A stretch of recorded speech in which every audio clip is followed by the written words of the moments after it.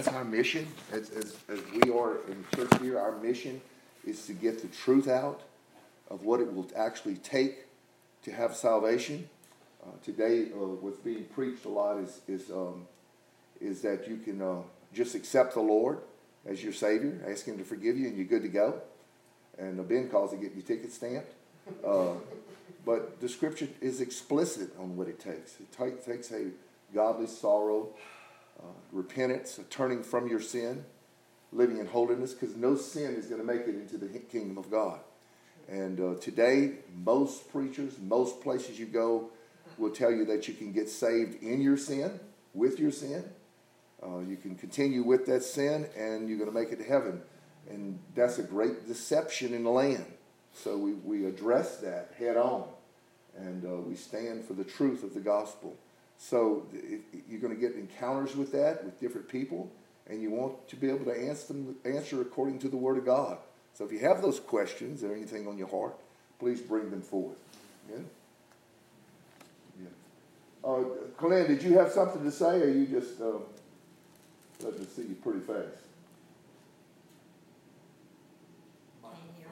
Can't hear you. Turn your mic on, Glenn. Is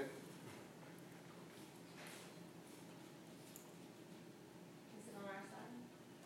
I'm not sure. Try to turn it up, pass it down to see if it works. There you are. Yeah, now we can hear Hand you. me that volume thing right there. No, I don't know if you've heard the news, but I live in Taree in New South Wales, Australia, and I don't know if you heard about all the fires going on over here. No, we haven't. who is the clicker? Hold on. Who has the clicker? It's been pretty serious. There's been loss of life and massive loss of property. Michelle, could you take the HDMI out and put it back in? Jets flying over and helicopters and The black hear emergency sirens all night on Friday nights. And the funny thing was, only a couple of days before this happened, There it is, right next to me. I put Malachi Oh, sport car. I don't know if you know that verse. It says, the day cometh that shall burn as an oven, and all the proud, yea, and all that do wickedly shall be stubble, and the day that cometh shall burn them up, so the Lord of hosts, that it shall leave them neither root nor branch. And I just thought it was interesting that only a couple of days before these fires started, that I put that verse on in my car. Anyway, I've survived. There was, right all around Taree, this area where I lived, there was fires all around the place. But praise God, the aerial effort, the helicopters and all that, sort of seems to have quelched the flames. Praise the Lord, I'm still alive. Thank you, Jesus. Amen. Thank you. I can't hear you guys very well. You're breaking up. I don't know if you move very well. Yeah, they're having a lot of them in California too, I think. Yeah. he said he can't hear us very well. Yeah. He can't hear us, he said. You can't hear us very well? He can't hear you. That's what he said. You were breaking up. He couldn't hear you very well. Can you hear us? I can hear you now, yes. Okay. Yeah. So I paid to speed up my internet, so hopefully that'll help. All right, anybody else have something on their heart? Okay, we talked last week. Did you have something, sister, before I go on? Did you have something on your heart? I just wanted to talk about sin. Okay, what did you want to talk? What did you want to talk about sin? Everything. Okay, what sin is? Yeah. Okay, we'll start with that. Like what I read in 1 Corinthians and in what I've heard in the churches, it's Go to 1 John chapter 3. She said that if you haven't heard, she says she wants to talk about what sin is. So I'll refer to chapter 3 of 1 John and verse 4. Pastor, hand me a Bible, please.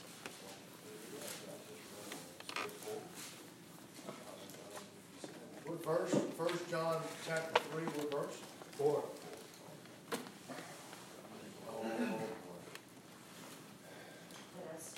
Let's go to 1 John chapter 3, verse 4. It says, whosoever commits sin transgresses or breaks the law. For sin is the transgression of the law. So that's the definition of what sin is. Now we know what the law is. The law is the moral law of God, the commandments of what God told us what to do and not to do. And go to James, because we go into James anyway. Go to the book of James. James chapter 2. I was looking at that also. Verse 8. Says, if you fulfill the royal law according to the scripture, and what is the royal law? It tells you right there, thou shalt love thy neighbor as thyself. You do well. Some people say you can't do the law. You can't live without transgressing the law. Well, he says here, you fulfill the royal law, which is the only way to fulfill the royal law is the first two commandments that God gave. Remember, he said in 1 John 3:4, it says, sin is the transgression of the law. Well, what does the law start with, the first two commandments of the law? Can anybody tell me? What love your neighbor as yourself and love God with all your heart. No, speak it a little bit slowly so everybody can hear. Stand to up. love your neighbor as yourself. Yeah. And to love God with all your heart, soul, mind, and strength. Okay, it's the that's first right. two commandments that God gave us. If that all the commandments are summed up in those two commandments. As a matter of fact, well, let's just stay here. So to love the Lord your God with all your heart, all your soul, all your mind, and all your strength, and to love your neighbor as yourself, it's impossible to do any sin if you do that.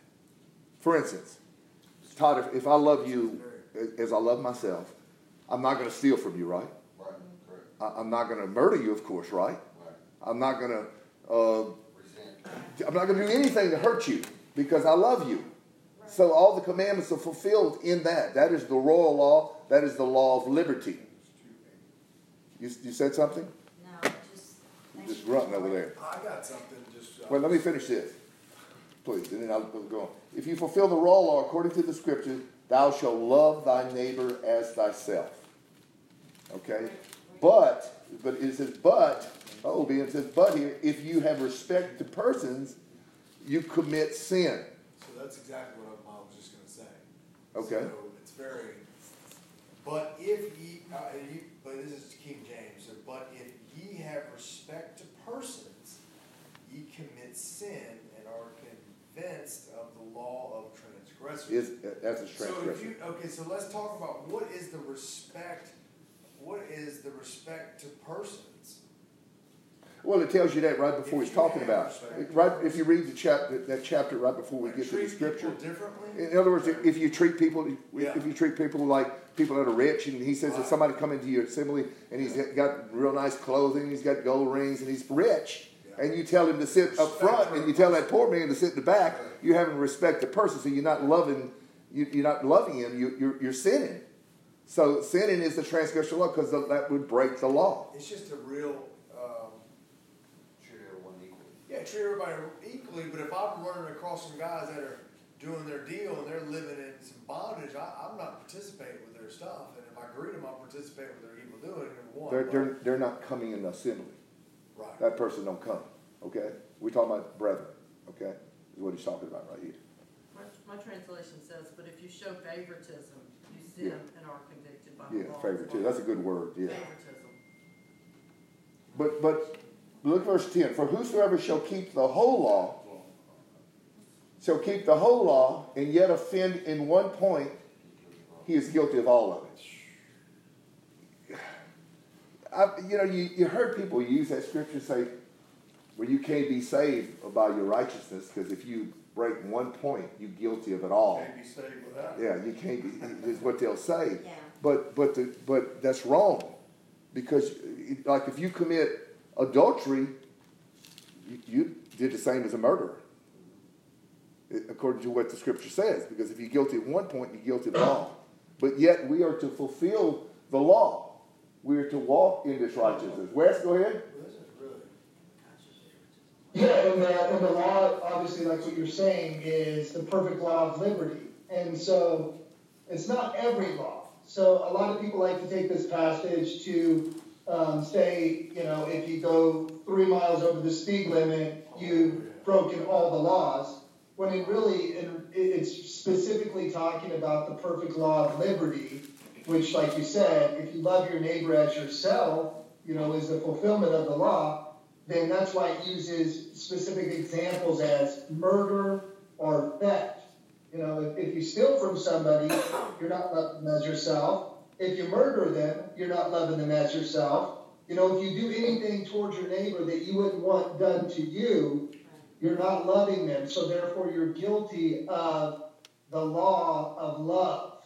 Not just any law, but the law of love is what James is pointing out. And I think that needs to be really clear, because they use this passage of Scripture to justify sin, or make it basically sabotage righteousness, where nobody can walk in righteousness, because they're saying, hey, you're guilty of everything if you do anything wrong, that's not what James is pointing out. He's specifically pointing out the law of love, and that's really, and that's why partiality, if you show favoritism, you don't want people to show favoritism towards you. Like, you don't want somebody to stereotype you, say if you had certain clothes on, so you're not loving your brother as yourself. So that's why it's a sin.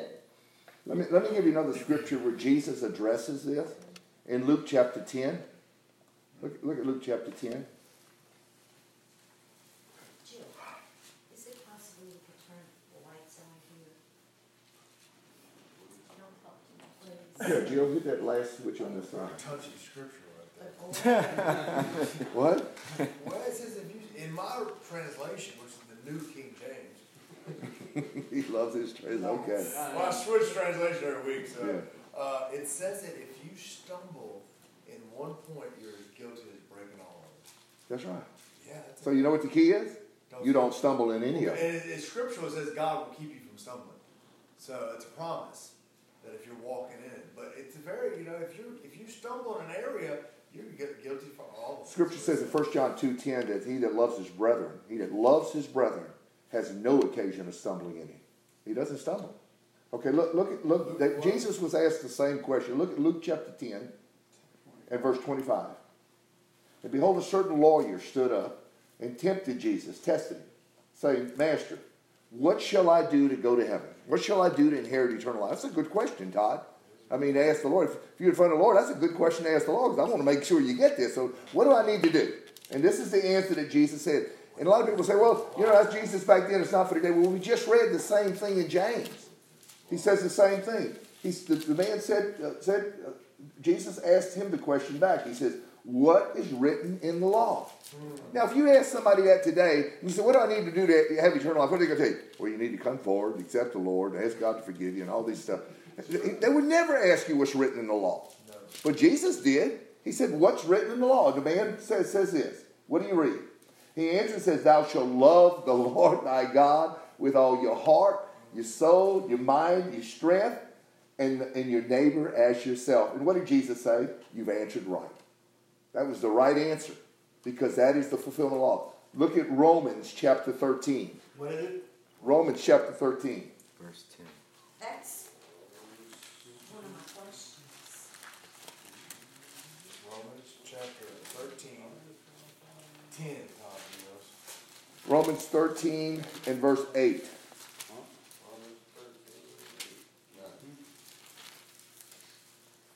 says, oh, no man, let me know when you're there.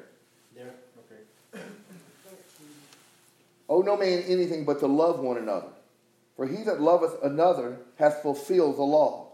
For this, thou shalt not commit adultery. Here's the whole law. Thou shalt not kill, thou shalt not steal, thou shalt not bear false witness, thou shalt not covet. If there be any other commandment, is briefly comprehended as saying, namely, thou shalt love thy neighbor as thyself. You see, it's everywhere. Love worketh no ill to his neighbor. Like I said, Todd, I wouldn't be doing you wrong. If I love you, I'm not going to commit any of those against you. That's right, exactly. Therefore, love is what? The fulfilling of the law. You're called to fulfill the law. So when you walk in perfect love, you are not going to sin. If you sin, you're not walking in perfect love. It goes right together. And you'll see it over and over again in Scripture. Well, love is the fulfillment of the law. But man will tell you, you can't fulfill the law. You can't do what the law said. When the Bible says that love is the fulfillment of the law, you will do it. And you must do it in order to enter the kingdom of God. What did Jesus say in John 14:23? If you love me, you will keep my commandments, and I and my Father will come and abide with you. But he that loveth me not does not have eternal life.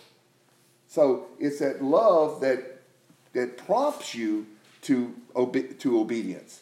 It said in Galatians 5, it says it's faith working through love. That faith is working through love. Okay, so we talk. Go ahead, Linda. Love covers a multitude of sins. Yes, but let's define love then, okay? Because if you're going to define sin, you need to define love. Who can define love by the Scriptures? Is it this feeling? Is it this emotion? What is love according to what the Scripture says? Love is the fulfillment of the law. You want me to talk I mean, What is that? give me the attributes of what love really is. Are we talking the fruits of the Spirit? Now we talk what love is. What is the attributes of love? Or you can read it in 1 Corinthians. Would you read it? Sure.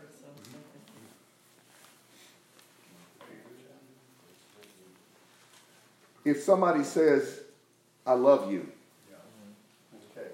and they don't have this, Starts in verse 4. okay, go ahead. Chapter? 1 Corinthians The 13:4. whole chapter. What? 1 Corinthians 13:4. 13:1. First, you want to go with one? Okay. If I speak in the tongues of men and of angels, but do not have love, I'm only like a resounding gong or a clanging cymbal. If I have the gifts of prophecy, can fathom all mysteries, all knowledge, and have all knowledge, and if I have faith that can move mountains, but I do not have love, I am nothing. If I give all my possessions to the poor and give over my body to hardship, that I may boast, but I do not have love, I gain nothing. Love is patient, love is kind. Love does not envy, it does not boast, it is not proud, it does not dishonor others, it is not self-seeking, it is not easily angered, it keeps no record of wrong. Love does not delight in evil, but rejoices with the truth. But it always protects, it always trusts, it always hopes, it always preserves. Love never fails, but where there are prophecies, they will cease. Where there are tongues, they will be stilled. Where there is knowledge, it will pass away. But we know in part, and we prophesy in part. But when completeness comes, what is in part disappears. When I was a child, I talked like a child, I thought like a child, I reasoned like a child. When I became a man, I put away childhood behind me. For now we see only a reflection as in a mirror, the Word. Let me give you, and I think it's worth turning there for some that are new here. Go to John 14. John chapter 14. Linda, I want you to go there. John 14. I want you to read this scripture carefully here in John 14. John 14, Jesus is speaking. He's talking about the Holy Spirit coming after his departure. And we're going to start at verse 19. John 14:19. Jesus speaking, he says, "Yet a little while, and the world seeth me no more. But ye see me, because I live, you shall live also. At that day you shall know that I am in my Father, and my Father in me, and I in you. He that hath my commandments," okay, we're talking about the commandments of God, "and keepeth them, he it is that loves me." There's your definition of love also. It says that in verse 15 also. "He that loveth me shall be loved of my Father. I will love him and will manifest myself to him." Now, if I'm not keeping the commandments of God, Am I loving God? Absolutely not. Well, what about if I just say I love God? What if I just feel like I love God? I hear people say that all the time, and they say they're sinning. They say they're not keeping God's commandments, do they? And I hear people even say about other people, well, he really loves the Lord. You ever hear that? Boy, that person, he really loves the Lord. Well, is he keeping the commandments of God? Oh, no, he's just a babe. We need a little extra milk on the, You know, on the cereal. really, babes don't have hypocrisy in their life. He also tells us to come as little children. Well, how does little children come? Oh, they love everybody. They come humbly. Very humble. You know what little children do? When their daddy tells them something, they come. Little children have to listen to that, right? They have to be obedient. You see, that's what he's talking about, to look up to him. Daddy can take them up in their arms or whatever and do whatever they want with that little child. It's coming humbly is what he's saying. He's not coming like, well, you got to beat them up because they're not living right. But listen to what the rest of it says, Linda. It says, verse 22 says, Judas saith unto him, not Judas Iscariot, Lord, how is it that you will manifest yourself to us and not to the world? And Jesus answered and said this, if a man love me, what will he do? He will keep my words. But what if he's not keeping his words? Then he what? He don't love him, right? I mean, this is Jesus saying this. This is me saying this. This is Jesus saying it. And he says, and my Father will love him, and we will come unto him and make our abode with him. Now, the Bible says that 1 John 4:4 says, greater is he that's in you than he that's in the world. Jesus will come and live in a person, but he's not going to come live in a person if the person's got sin in him. Jesus is not going to live with sin. He's holy. He's pure. That's why he says, purify your heart, you double-minded. You know, and quit and believe that sin, because you can't have Jesus and sin too. You can't drink of the cup of the Lord and the cup of the devil. Right. He's not going to dwell there. So he says, so then he will come and live in us. Now look at the next verse, verse 24. He that loveth me not, keepeth not my sayings. That's how you know if you don't love the Lord, if you're not keeping his sayings. He says that again. And the word which ye hear is not mine, but the Father's which sent me. Because I'm this close, I want to show you one more scripture. Look at John 15, verse 14.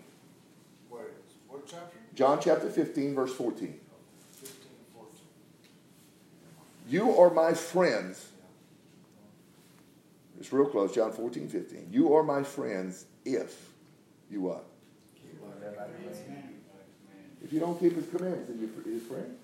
Can't be, right? Can't even be his friend. And I hear people all the time saying, I love the Lord, or he loves the Lord, and they're still sinning. Well, they got an understanding with the big guy. Excuse me? A lot of people will say, I got an understanding. Oh, yeah, I've heard Oh, that. and I hate when I hear that. Guys, this is so clear in the scripture. Isn't it clear? Yeah. I mean, but what are you going to do with it? You got You call me Lord, Lord, and do not the things I say. Luke 6:39. Yeah, 6:36, whatever. Yeah. Any comments there, Wes? Or anyone go ahead? Yeah, in Romans chapter 2, it goes with the same concept like James says, if you break one of the laws, you're a transgressor of all. And in Romans chapter 2, obviously we have Paul talking to the Jews. He's also talking to the Gentiles. Just to give you a kind of what's being said here, he says the Jew is, if somebody does what's written in the law, yet not having the law, they become a law to themselves. But then also in verse 26, if you look there, it says, therefore, if an uncircumcised, meaning a Gentile, an uncircumcised man keeps the righteous requirements of the law, will not his uncircumcision be counted as circumcision? And will not the physical uncircumcised, if he fulfills the law, judge you, who, even with your written code and circumcision, are transgressors of the law? It says, for he is not a Jew who is one outwardly, nor is circumcision that which is outward in the flesh, but he is a Jew who is one inwardly, and circumcision is that of the heart, in the spirit, not in the letter, whose praise is not from men, but from God. So you see that he's praising the Gentiles who keep the law, who are doers of the law, and he is obviously telling the Jews who are just saying a bunch of different things, because he says, you who say do not murder, do you murder? You who say do not steal, do you rob temples? So he's saying you're not actually a doer of law. You know, you're like the Pharisees who say, like Matthew 23 says, who say, who have an outward appearance of righteousness, and who say, but do not do. Yeah. And so that's why they're disqualified. That's why Paul says in Romans chapter 9 that if he doesn't buffet his body after he preaches, he would become disqualified. And disqualified could be what James is talking about. If you break one of the laws, which is really the law of love, then you're a transgressor of all. Or like what Paul's saying, if I don't practice what I preach, if I'm a hypocrite to my own message, then I become disqualified and I'm like a breaker. It's like I've broken the royal law of love. Therefore, a true Christian won't do that. Faith works by love, and love works no ill. So that's really, I believe, is the royal law of love, and Christians won't do that. Amen. Glenn, did you have something, brother? We were talking about what's the attributes of love. Well, where you were before, John 15, was it? Yeah, John 14. Greater love hath no man than this, that a man lay down his life for his friends. Mm-hmm. I see that as the ultimate level of love. It's something I aim for, I pray about. I know I don't reach that level, but I believe as I seek God with all my heart and lay down my life and my will, that I will come to that level. So that's what I see as love, laying down my life for the brethren, laying my interests, my agenda for others, for the ultimate good of others, for others. And like Philippians says, brethren, I count not myself to have apprehended, but this one thing I do, forgetting those things. This is Philippians chapter 3, verse 13.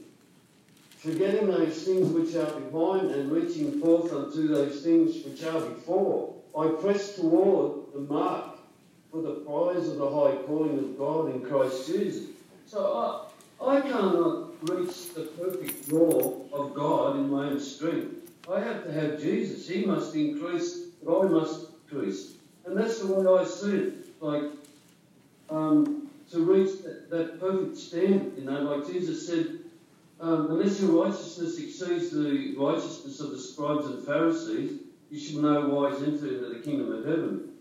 So that's how I see will really help us to reach this perfect standard in God. Would you not agree? I believe. Well, Glenn, my comment would be on that is that you're exactly right, that a person has to come to the place like in John, you were quoting from John 3:16, not John, but 1 John 3:16, where it says, hereby perceive we the love of God because he laid down his life for us, and we ought to lay down our lives for the brethren. And as far as Philippians, I think what you're reading there is that Paul was, he said he hadn't yet come to that place of the resurrection, but he was pressing on to that place of his finality. Not that he had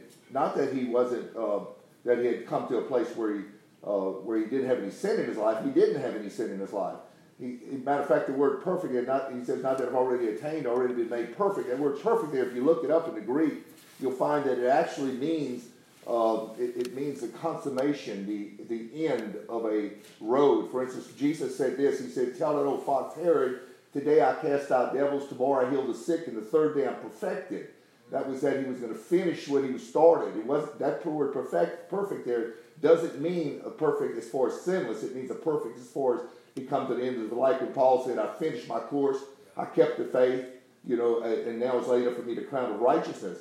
Because if you go down a little bit further in that same chapter, you'll read, for as many of us as be perfect, let us be thus minded. That word perfect is a totally different Greek word that means sinless, perfection, blameless. So sin has to stop in our life before we can have salvation.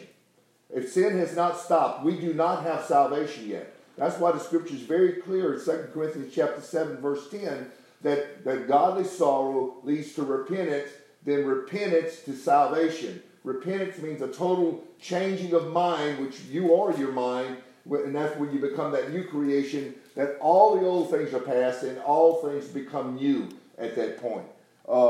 So that would be my take on that. Wesley, did you have something on that? I thought you came up. Maybe I covered it. I don't know. Yeah, I think that, we are workers together, like 2 Corinthians chapter 6. We then, as workers together with him, also plead with you not to receive the grace of God in vain. So the grace of God is what God shines on our heart through the message. Because like Romans 10 says, we can't be saved unless somebody preaches. So that grace is God's. Without God shining his light upon our hearts, we couldn't save ourselves. It's that light that he does shine on our hearts that is his gift. It's that, and that's the grace that he has given to us, like Ephesians chapter 2 talks about. Now, he took the first step in giving us the example of going to the cross, and now we're supposed to follow him, and there's no inability within us to do that. And that's in all creation, just like all creation testifies that there's a God. All creation also testifies that man has a free will. You know, if the alcoholic can stop his alcoholism, and he's not a Christian, and there's many people that do it, and they don't need the presence of God to do it, they just cut it off cold turkey, they quit cigarettes, nicotine, one of the most addicting things that you possibly can do, and people do it outside of Christ. Now, if these heathens can do that, then what's holding us back from turning to God with all our heart? And it's not that us turning to God with all our heart is what saves us. It just puts us in a position, like the prodigal son coming out of the pig pen, for God to see, hey, this person's serious. This person means business. And then out of that, we become the workers together with him. We get the ring. We get the robe. It's like an empowerment of being saved in the covenant. You know, you receive the Spirit, like what God said in Acts chapter 2. You're going to receive the Spirit, which is going to empower you. There is an empowerment. We're not saying that there isn't. But as far as your initial step to repent and turn towards God, you have not an excuse and you have no inability in yourself to do it, lest the world around you condemns you for doing things, you know, that are the most addictive things and turning from it. I want to ask a question to everybody right now that's listening. Is everybody clear that you do not have a sin nature? Is everybody clear on that? Does somebody think, well, you know, I've been taught about I have a sin nature, and I want to understand that. Is everybody clear on that? Okay, that's number one point. So when you do that and you understand that, there's going to be some translations that actually will use the word sin nature. And that word is actually, it comes from the word flesh. It's interchangeable in a lot of translations. They'll use sin nature, they'll use flesh. Now, when you look up the word flesh in the Greek, you'll find a Greek word that is sarx, S-A-R-X. And the sarx means, when you look at the definition, it means the meat that covers the bone. It's just meat. Okay? And it also, if you look at the word flesh and that word sarx, you'll find that when Jesus was born of the flesh, it uses the same identical Greek word, sarx. When Jesus was tempted in all points in his flesh, they used the same Greek word, sarx, which means it was the meat. Because if you're going to use that as sin nature, if they're going to use that, they have to use it with Jesus too. And that would mean that Jesus was born with a sin nature too. And this is how ridiculous this is. So Jesus would have had to sin because he had a sin nature, because they think they have to sin because they have a sin nature. You'll hear this doctrine preached a lot out there. But you see, you need to have a good understanding of that, because you'll be confronted with that. And you need to know that you don't have a sin nature. Ezekiel 18:20, you ever want to write that down? It says there, it says that the sins of the father are not passed on to the son, neither the sins of the son passed on to the father. You did not inherit a sin nature from Adam. You sinned by choice. It's like Wes said, you're a free moral agent. You have a choice. You have a free will to sin or not to sin. Now, I want you to turn with me to 1 Peter chapter 4. What was that last scripture Ezekiel 18:20. Turn with me to 1 Peter chapter 4. An important scripture there. I've never heard ever a rebuttal on that scripture that anybody can say against it. I've never heard a rebuttal. 1 Peter chapter 4, verse 1. This is an important scripture for you to remember. Because this will help free up some people to understand. 1 Peter chapter 4 and verse 1. It says this. You'll like this one, Glenn. You probably already know it, but this is an important scripture. For as much then as Christ has suffered for us in the flesh, arm yourselves likewise with the same mind. For he that has suffered in the flesh has what? Ceased. What does ceased mean?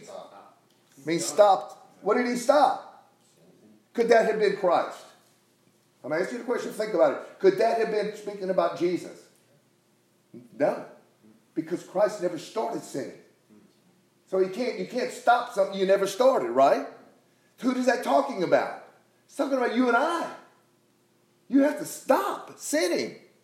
And not only that, but it says, verse 2 says that he no longer should live the rest of his time, the rest of his life in the flesh to the lust of men, but to the will of God. So you have the ability to live the rest of your life without ever committing another sin. We know that in 1 Corinthians 10:13.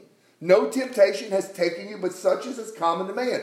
God's faithful, who will not allow you to be tempted beyond what you're able, but will through the temptation provide a way of escape that you may be able to bear. All you have to do is take the way of escape. There's no excuse for sin. And this is the great deception that's in the world right now, is they thinking they can't help but sin, and they're going to do it, and they thinking they're going to make it into heaven, and they're not. That is the mission that's on my heart, and I hope is on everybody's heart here, is to let people know you're not going to make it with that sin that preacher told you you're going to make it with. It's not going to happen. Sin must stop in your life. You say, well, you preach these hard videos, or you preach against this preacher saying this and all. I get all mad at you for this and that. Man, somebody's got to say something. These people are going to hell. They're going to hell, and they're having a little church, and they're dressing up all fine, and going on the pews, and going on their missions, and going out in the mission field, thinking they'd save people. They're giving a twofold the child of hell. Well, that's like my daughter said once. She's inherited the sins of her father. Well, her father passed away when she was 3 years old. We were married 4 years. And it's like, so she kind of looks at me.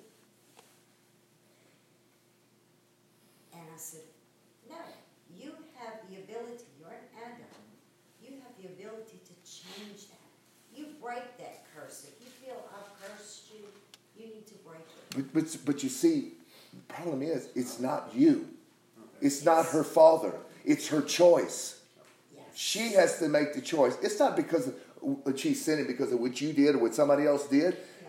She has the choice to sin or not to sin. You have the choice to sin or not to sin. And that's what mankind will tell you. Today's religion will tell you you really don't have the choice. Because you're born with a sin nature. Listen to me. If you're born with a sin nature, that child is born, and that child is born with that sin nature, and that child dies, what would happen to him?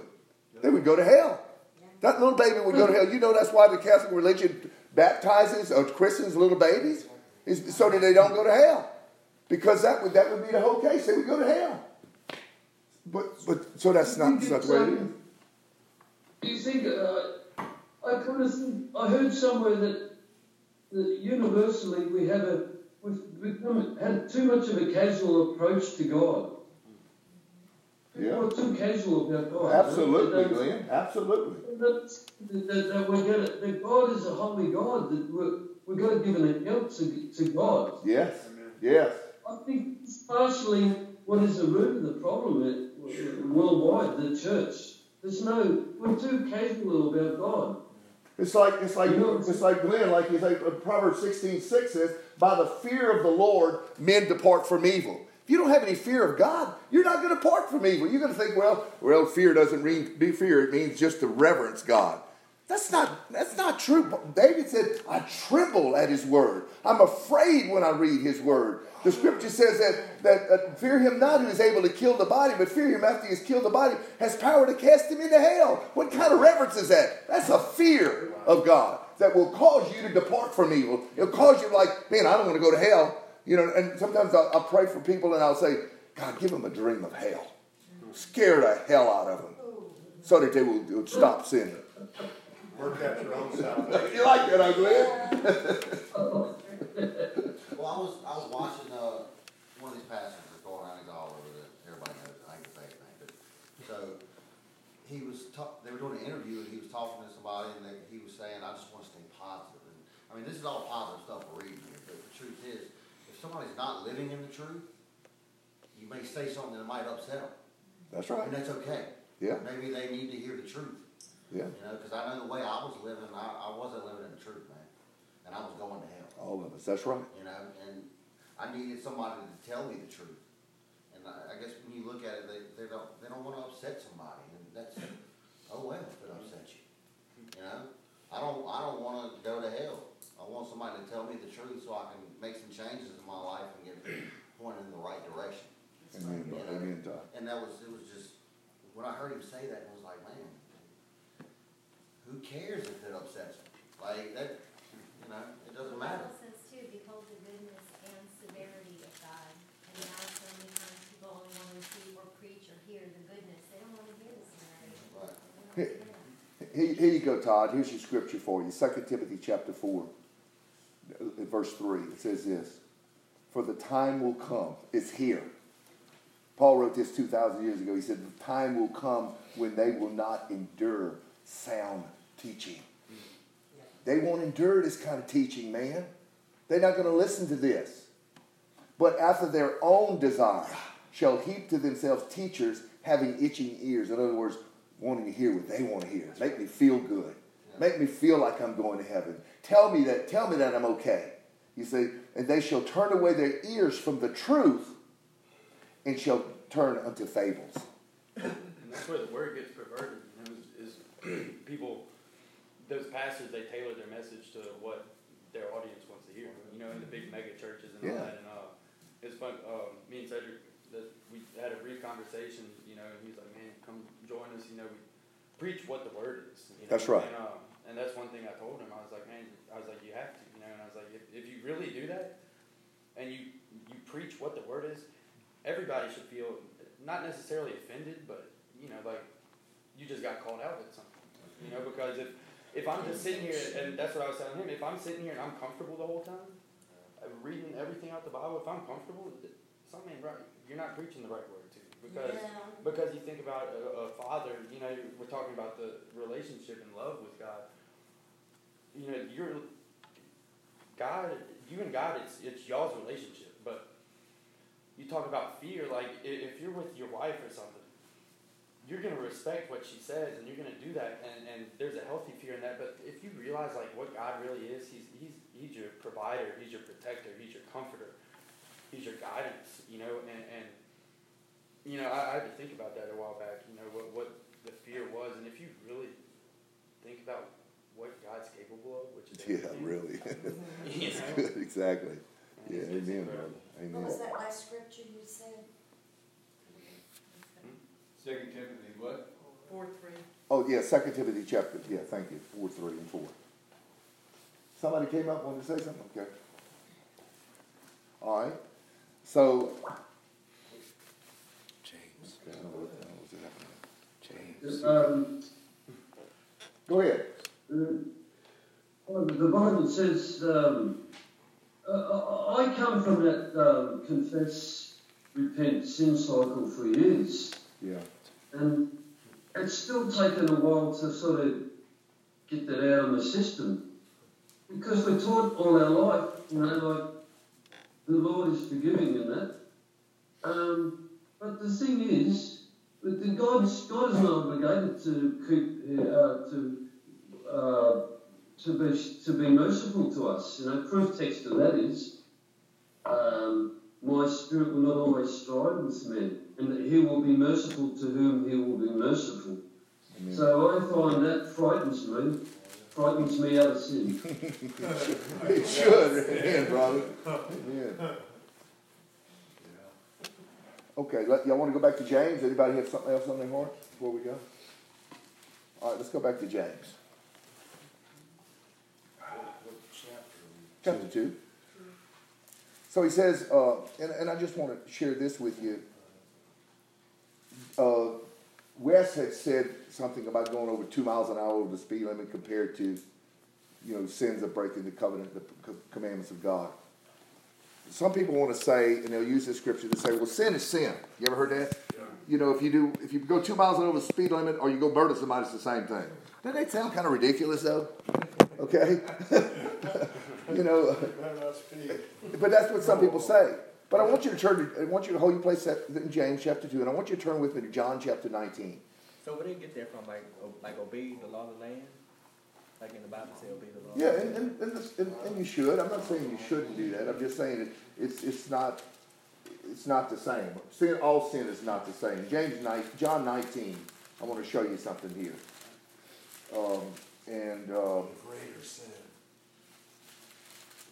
John 19 and verse 10. John 19 and 10. Then saith Pilate unto him, to Jesus, Speakest thou not unto me? Knowest thou not that I have power to crucify you, and have power to release you? And Jesus said, You have no power at all against me, except it were given from above. Therefore he that delivered me unto you hath the greater sin. You see, there's difference in sin. Okay?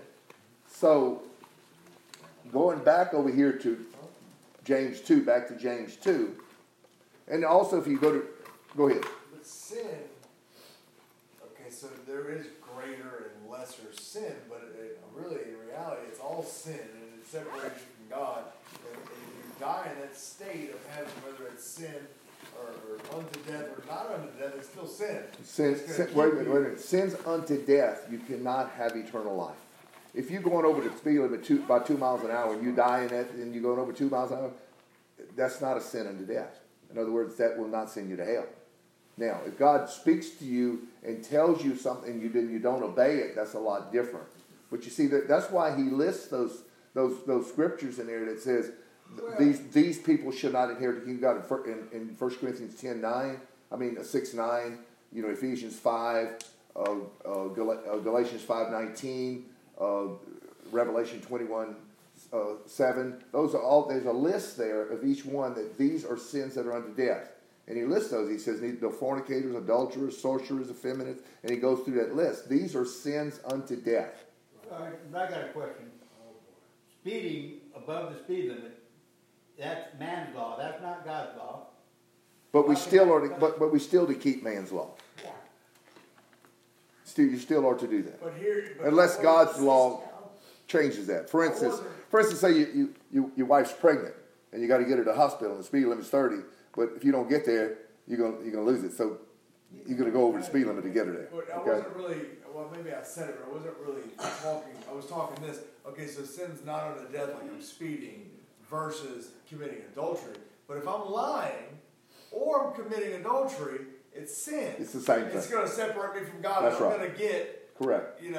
That's right. Because he said liars should not inherit the kingdom of God. Then adulterers should not inherit the kingdom of God. Right, but I'm saying that greater sin, even though that greater sin is going to be the adultery versus lying. Right, on that level, you're exactly right. Still sin is going to separate you. That's right. It's still going to separate. It's a done deal. It isn't here. Yeah, Claire? Well, which one of those verses that you just said says that these are sins unto death? Are any of those clarifying? Because we see that they're listing the sins, but does it link it to? Yeah, at the end of that, I know, but where it says these are sins unto death. Unto death means that you will not. Death is eternal damnation. That's what it's talking about. Or do any of those scriptures that you just quoted, or is it somewhere where it says that they're sins unto death? Yes, because it says that if you do these things, you shall not inherit eternal life. Or if you do these things, you shall go to the lake of fire. That's death. I'm asking if it says specifically, these are the sins that lead you unto death. It says when you die, your heart will be judged. God will judge your heart, and that's where how deep you are in your relationship with God comes into play. Because if you just became saved and you just got in the Word and you knew enough of what you were doing to get saved, and you died tomorrow,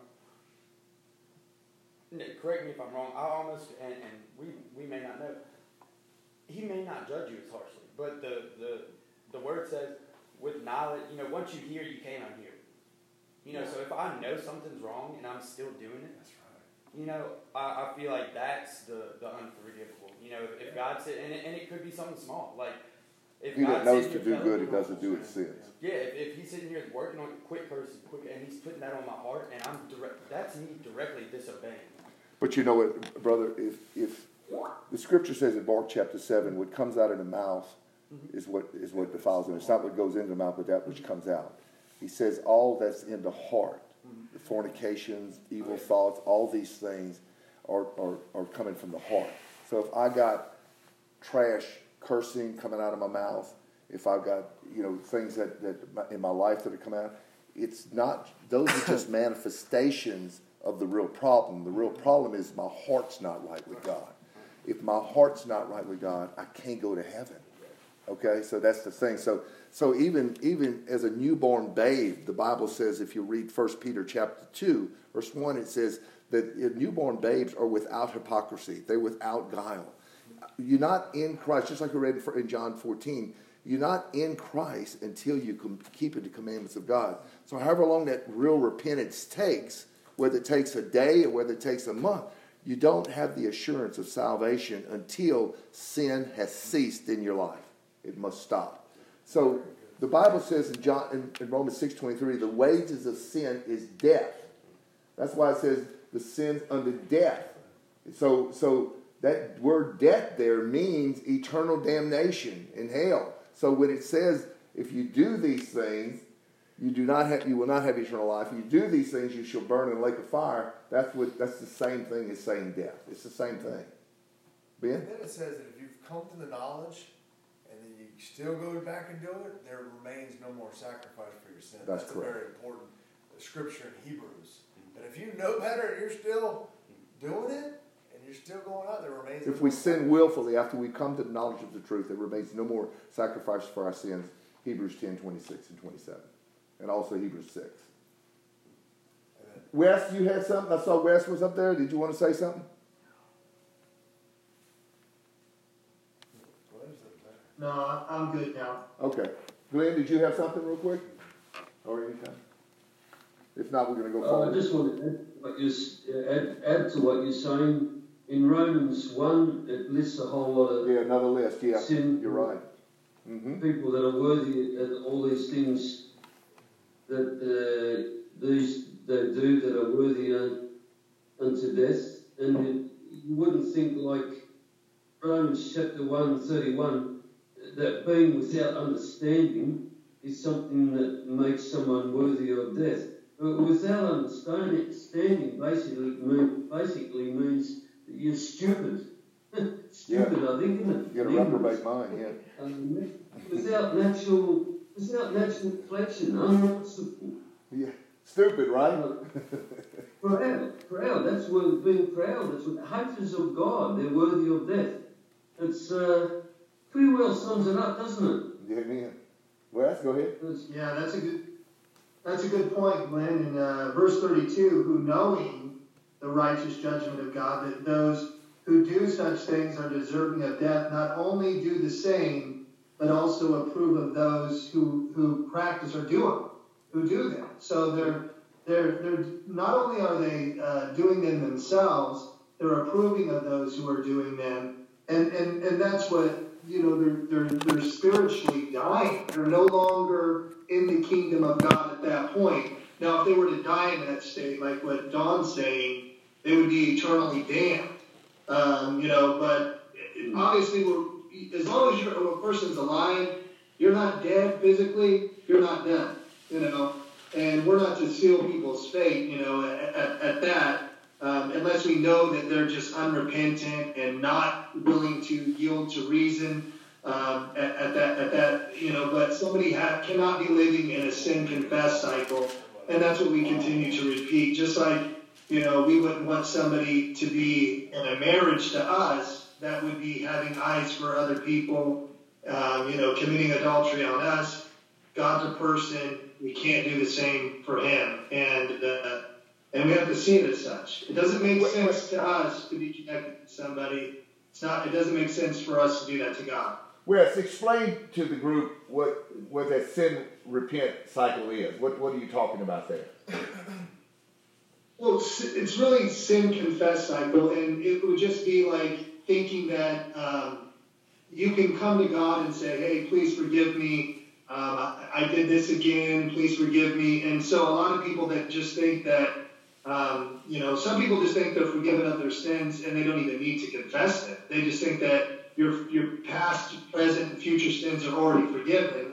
But if you're living in this cycle of thinking that you can just continue to sin against God with the list that we're talking about, sins unto death, which just really when you translate, that's just saying sins that disqualify you from the kingdom. Because if the Bible specifically says you're not going to enter into the kingdom, it means if you're not in the kingdom, you die. Or if you're not in the kingdom and for something happens, you're not in the kingdom. You're not in the kingdom now, you're not in the kingdom then. And that's why one passage defines it as you'll have no inheritance in the kingdom of Christ and of God.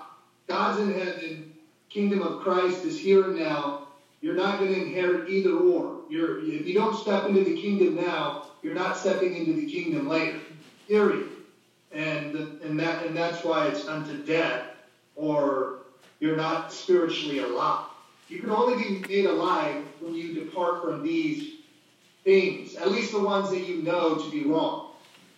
Hopefully that makes sense. So what you're saying, Wes, for a person that say they believe they started, but they keep going back, losing their temper, or filthy language coming out of their mouth, whatever it might be, and then they're asking God to forgive them, but then 3 months later, or whatever that time is, they're doing it again. And then they ask God to forgive them and say, God, I'm sorry. But then they go do this again. And it keeps going back and forth. Are they ever really saved? Well, so no, because that's just a worldly sorrow. So they're just like anybody, if they committed adultery on you or stole from you, and they kept coming to you and saying, and then stealing from you the next day, eventually you would be like, is this person really truly repentant, or are they just are they just coming to me and playing games with me? And that's kind of like how God sees it. And that's why 2 Corinthians chapter 7, verse 10, that Don, quoted from, it says, godly sorrow leads to repentance unto salvation, not to be repented of. So you don't need to repent over something you've already repented for, because if you truly repented, you turn from it completely. It's no longer. Could I make an example, Wes, and say that say you have a wife or a husband that's being unfaithful to you? Would that be the same comparison? Because God says you adulterers and adulterers when you break into His commands. So if you had a mate that you were married to, and that mate would go out and commit adultery, and they'd come back to you and they said, "Look, man, I'm really, really sorry that I did this." And you're thinking, well, they may be sorry, but then 3 months later, they come back and they do it again. And they say, man, I'm really, really sorry for that. And then 3 or 4 months, they come back later and do it again. And this goes on maybe for 20 years or 10 years. Would you stay with that person that keeps doing that and come back to you and confessing it again and confessing it again? Wouldn't you think, look, your life's got to change. If your life doesn't change, you're done. And that's what Ben was saying, where he says that if we sin willfully, because that is willful sin. Whether the filthy language is coming out of your mouth, whether you go doing something, looking at pornography on the website, or whatever you're doing, that's willful sin. And that's when you get into a place where you can come to a point where there's no more sacrifice for your sin, where you can't repent, where you've seared your conscience with a hot iron, and it's very, very dangerous. And also, I want to say it's Hebrews, it says that if you're in the state of keep doing that, it's like you're crucifying Christ afresh, over and over again. For open shame. Very dangerous condition. You may not be able to come back because you're reaching that point. That's why it's supposed to scare you to death, that you have the fear of God in you and you depart from evil. Remember what he says? He says, whoever covers his sin will not be shown mercy. Proverbs 28:13. But whoever confesses and forsakes his sin, that's